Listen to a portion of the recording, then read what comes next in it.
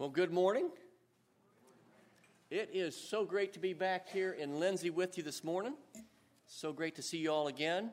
You know, this is the first time in 2017 that I've been with you. It's kind of like New Year's all over again, isn't it?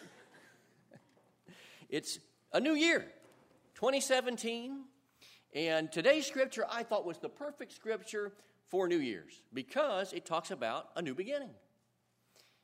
In today's scripture, Paul is addressing the church in Corinth. He's doing that by writing them a letter. He wrote this letter just after he had left Corinth. He had gone there, established the church. Paul is the founder of the Corinthian church. He got it going. He got it up and running. Things were going well. And so Paul left. Paul left to go establish churches in other places. And when he wrote the letter, he is currently in Ephesus. So this church has fallen on some problems.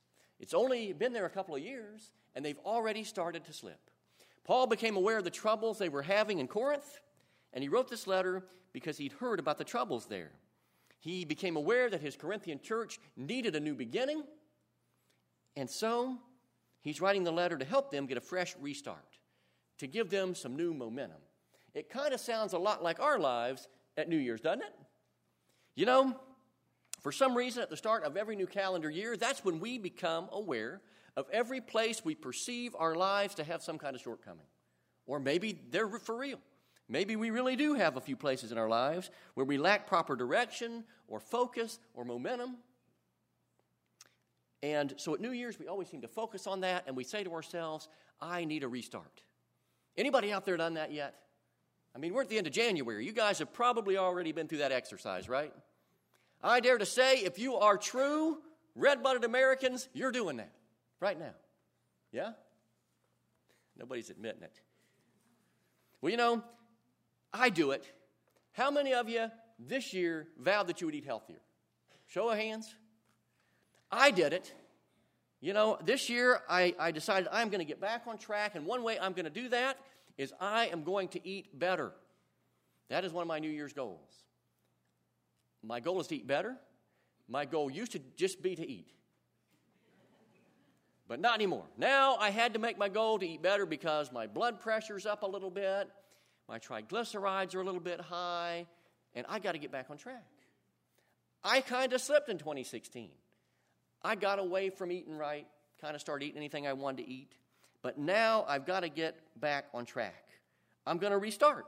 So I'm watching my sugars, watching my saturated fats, cutting that stuff kind of out, or at least way back. And I'm also going to eat a lot more vegetables. Yuck. But I'm going to do it. I'm committed to eating better, and so I'm going to do it. I'm focusing on better health. And I think it's safe to say that at New Year's, almost everybody makes the resolution that I'm going to start exercising again, right? I read somewhere that's when they sell 90% of all the exercise equipment they sell in a year, right after New Year's. Did anybody decide to do that this year? I know I did. So, I've got that one on my plate too. I've got to start that back up because for me, it really seems to help me. It really seems to help get everything back in place. But again, I've slipped. I've gotten away from it in 2016. I've gotten out of shape, but it's a new year. And so now I'm resoluting. I am resoluting to get back to exercising in 2017.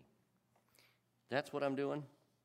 Now, there's probably a lot of other areas in your lives where you might have said, I got off track there.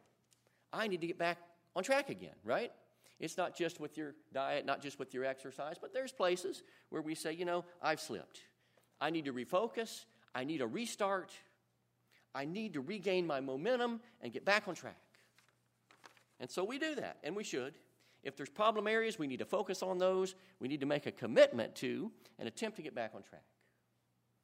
And that's what Paul's trying to do in today's scripture. He's trying to help the Corinthians get back on track because they've slipped.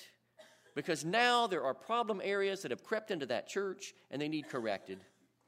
There were factions in the church. Cliques, as we'd call them nowadays. People were starting to get cliquey. And that's not good. There was elitism and conflicts over spiritual gifts. Whose gift was better than whose? There was sexual immorality. All kinds of problems had crept into the church. There were challenges to Paul's authority and leadership. Things sound pretty bad. It's no wonder Paul was concerned and wrote this letter.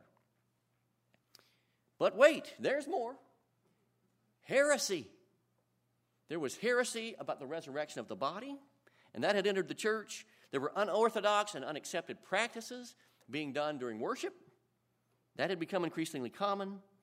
And this one might be hard to believe, but many people in the Corinthian church had questions about what is proper Christian behavior. They just didn't know. What are we supposed to do? How are we supposed to behave? Things were way out of hand. This place was a mess. And why wouldn't it be? The church was situated in Corinth. Corinth was a thriving metropolitan city. It was full of diversity, culture, commerce, paganism, morality, and great wealth. Bad influence was all around this church, and it had crept into the church itself. Now Paul was concerned about the spiritual health of his church, and that's why he wrote the letter. This is the first part of that entire letter, 1 Corinthians. But one thing that most preachers will point out, and I wanted to do it too, Paul starts this letter off, and we're looking at the part where he starts it off. He starts it off in a traditional Greek form. He starts it out in a form that his readers would be comfortable with. So Paul identifies himself. He identifies who he's writing to, and all that was very common form back then. He offers a greeting. He says, grace and peace to you. Grace meant hello in Greek. And so for his Greek readers, that was comfortable. And peace meant hello in Hebrew. So for the Jews who were reading it, they were comfortable also. But what Paul did with that greeting was very clever. He not only addressed both Jew and Gentile in a way that was comfortable for them, but he converted that greeting into an invocation. He invited God into the conversation and also reminded the readers that God was part of it. And that invocation is critical. With all the horrible things that were going on inside that church, Paul could have naturally and easily taken the low road. He could have focused on all the problems. He could have started out with all the negatives. But he did not. Instead, Paul traveled the high road, and he leaned on God. He said, grace and peace to you from God our Father and the Lord Jesus Christ. That's what he wrote in verse 3 of today's scripture. In the face of trouble, Paul first leaned on God, and he reminded us to seek God. I got an email from our bishop recently, Bishop Palmer, and if anybody has ever had the chance to hear Bishop Palmer preach, then you know how absolutely positive Bishop Palmer can be. I don't know if I've ever heard Bishop Palmer speak where he wasn't positive. Has anybody ever had an experience with Bishop Palmer? Maybe from Charge Conference or someplace else? I'm telling you, if you want to get inspired, go and listen to Bishop Palmer. But I got this email recently from the bishop, and I read it, and to me it sounded like it was starting out unusually negative. So I had to step back, read it again. This email began with a prayer that was written by John Wesley. I'd never heard of it, but it's called Wesley's Covenant Prayer. In the prayer, Wesley asked God to bring about great suffering and trouble in his life. He asked for what contemporary churches might call brokenness. In the prayer, Wesley requests that he be ranked with the poor. He says, put me to suffering. Let me be laid aside for thee, brought low for thee. Let me be empty. Let me have nothing. Now, that's a hard prayer to pray. And personally, I've never been one to pray it. I found that life's already full of its own naturally occurring hardship and tragedies. Never felt like I needed to ask for more of those. But John Wesley did in this prayer. Now, I've always preferred to praise God for all the blessings that he's given me. Even when times get tough, I've always preferred to just keep thanking God. And as I read this email further, I realized that is exactly what Bishop Palmer was doing with this prayer. Bishop Palmer, in his regular fashion, managed to find the positives. He pointed out that although Wesley is praying for strife, that he's doing so only if it is necessary for him to serve God's will. Bishop Palmer noticed that Wesley's prayer challenges us to view our life solely through the lens of our relationship with God. exclusively for the sake of God's will, God's mission, and God's glory. Now, what I noticed about the covenant prayer, and in light of today's scripture, is that this prayer also does a lot of positive things. It thanks God for any blessings. It also says, if bad things come, they come. But put me to thy will, and let me be employed for thee. I also saw, let me be full. Let me be exalted for thee. Let me have all things. So Wesley also thanks God for the blessings and prays for those too. In today's scripture, Paul says that bad things will come. That's life. And they have come to the church in Corinth. Paul also tells us how to properly deal with that. First, he tells us to look for the positive signs that God is still with you. He writes, I always thank God for you because of his grace given to you in Christ Jesus. For in him you have been enriched in every way, in all your speaking and in all your knowledge, because of our testimony about Christ was confirmed in you. Therefore you do not lack any spiritual gift, as you eagerly await our Lord Jesus Christ to be revealed. As I thought about that, as I looked into it, what I realized Paul means is that he could still see the spiritual gifts being used in the church. Even though everybody was fighting over whose was better or who was more important because of their gift, Paul saw the gifts. And what Paul points out is where there are spiritual gifts, there is the Holy Spirit. You can't have spiritual gifts unless the Holy Spirit's there to give it to you. Where there are spiritual gifts, there is the Holy Spirit. Where there is the Holy Spirit, there is God. And Paul saw that. He's pointing out the positive. What Paul's saying is, when trouble comes, you've got to keep calm and find the positive. You do that by keeping calm and finding God. Speaking of keeping calm and doing stuff, has anybody seen or experienced that keep calm epidemic that's going on right now in our popular culture? Anybody seen that? Keep calm and, I'm seeing that everywhere. And as I'm going through the scripture, I thought, probably you guys have heard of it, but I think it's a good way to illustrate the point. So I brought a couple low-tech visual aids. You guys probably got the high-tech screen back here and some projectors. We don't have that in Tontogany. So I am the king of low-tech visual aids. So I brought a few. Now, the first one I want to show you, I hope you can see these. If my father-in-law gets stressed out, if trouble comes, this is what he does. He says, keep calm and play golf, right? Keep calm and play golf. He should get the T-shirt. Because that's what he goes and does. Keep calm and play golf. Now, my mother-in-law, she would have a different T-shirt. Hers would say, keep calm and drink lattes. Nothing a latte can't cure. Those will calm you right now. Now, my wife, Janelle, she would definitely be this one. Keep calm and love pizza. I think we eat that 6 times a week. Which is why I've got that New Year's resolution going. Now, my daughter, Adley, she's like 3.5. She's almost 4. And if you've got kids or grandkids, especially girls, you're going to know this one. My daughter, this would be her shirt. Keep calm and let it go. That's from Frozen. I can sing every song from Frozen. My daughter's never liked Santa Claus. I think I probably told you that in a sermon somewhere along the road. But my son's the opposite. He's still going ho, ho, ho, even though we're like a month past Christmas now. So if he gets stressed out, it's always going to be keep calm and ho, ho, ho. Because that's what he does. But the Apostle Paul, if he were here today, if he were involved in this keep calm epidemic, he would be telling us, his T-shirt would say, keep calm and praise God. Keep calm and praise God. In today's scripture, we're reminded to keep calm and praise God no matter how bad it gets. Corinth was filled with all kinds of unimaginable problems.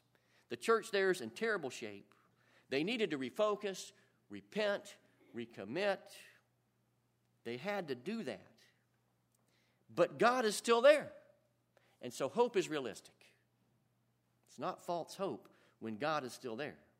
So even in this critical time, Paul is urging them, the first thing you have to do is recognize God is with you and seek God first. Today's scripture urges us to do the same. When life goes bad, connect with God. When things seem not so good, praise God anyway for the things that are. Paul says we can do that because we are followers of Jesus Christ. And as followers of Jesus Christ, we know how it ends. Today's scripture says, He will keep you strong to the end, so that you will be blameless on the day of our Lord Jesus Christ. God, who has called you into fellowship with His Son, Jesus Christ, is faithful. God is faithful. We know how it ends, and for us, it ends well. God is faithful in His promise of everlasting life, so long as we persevere to the end. Now, after reading today's scripture and thinking about it, I can do that. No matter how scary life gets, I can keep on going because I know how it ends, and I know it ends well. My daughter, she loves to read books. It's one of her favorite things to do. But if the book gets too scary, she just won't finish it. She'll slam it shut, and she'll walk off. Not going to finish it. Got too scary, and you can't make her. I've tried. Now, we were in Barnes & Noble's the other day, and Addie got to pick out a new book. So she saw one called Beauty and the Beast, which she recognized the name because she's seen the Disney movie. But this wasn't the modern version that you see in the Disney movie. This one was a little bit different. It had the same title, but there was different artwork, there was different pictures, and the girl was called Beauty, not Belle. So there were some differences, and there were some slight differences in the story too. Very similar, but a couple slight differences. But she had to have that book, so we took it home, and she just couldn't wait to have me read it to her. So we sat down, I began to read her the book, and about halfway through it, it got scary. Because this wasn't like the Disney version. This was probably the original version, back when people scared their kids, right? So this thing got scary, and she stopped me. No more. She was done with this thing. She slammed it shut, and she walked off. Now, I tried to explain to her. I said, it ends the same way as the movie. The beast turns into a prince, and he marries the beauty, and they live happily ever after, and they get to dance at the wedding. You know how it ends. But she would not come back and sit down and read that. She didn't recognize the story. She didn't know. She knew how it ended, and I couldn't convince her. So she just slammed that book, and off she went. But a few minutes later, she came back with a different book, How the Grinch Stole Christmas. We've read that book a million times, and she loves to read about the Grinch. And yes, about halfway through, she gets spooked because the Grinch starts doing all kinds of bad things, and that's scary. And he's got those scary yellow eyes, too. Don't think she likes that much. But this one she'll finish. She toughs it out because she recognizes the story. She knows how it ends. So she keeps calm and reads on. This book, even though it's scary, she knows how it ends, so she'll finish it. Yeah, the Grinch's heart grows 3 sizes. He becomes nice. He brings all the stuff back. He helps them cut the meat. It all ends well. And she knows that. So she can get through it. Today's scripture tells us to seek God, to serve Christ, and to keep calm. When things get bad, keep calm because God is still with us. And we know that it all ends well. That said, when life gets really tough and you think you just can't handle it, when things get really hard and you're not sure if you can make it through, will you remember today's scripture and what Paul is telling us to do? Will you keep calm and just keep praising God? I hope so. Will you bow your heads with me? Heavenly Father, Lord, we praise you. We praise you in all things, in good times and in bad. May we pray for your blessings, but when the bad times come, give us peace from knowing how it all eventually ends so that we can keep calm and just keep on praising God. May 2017 be filled with blessings for your will, for your mission, and for your glory. God, we pray for that, but if times go bad, Lord, may we endure. In Jesus' name we pray. Amen.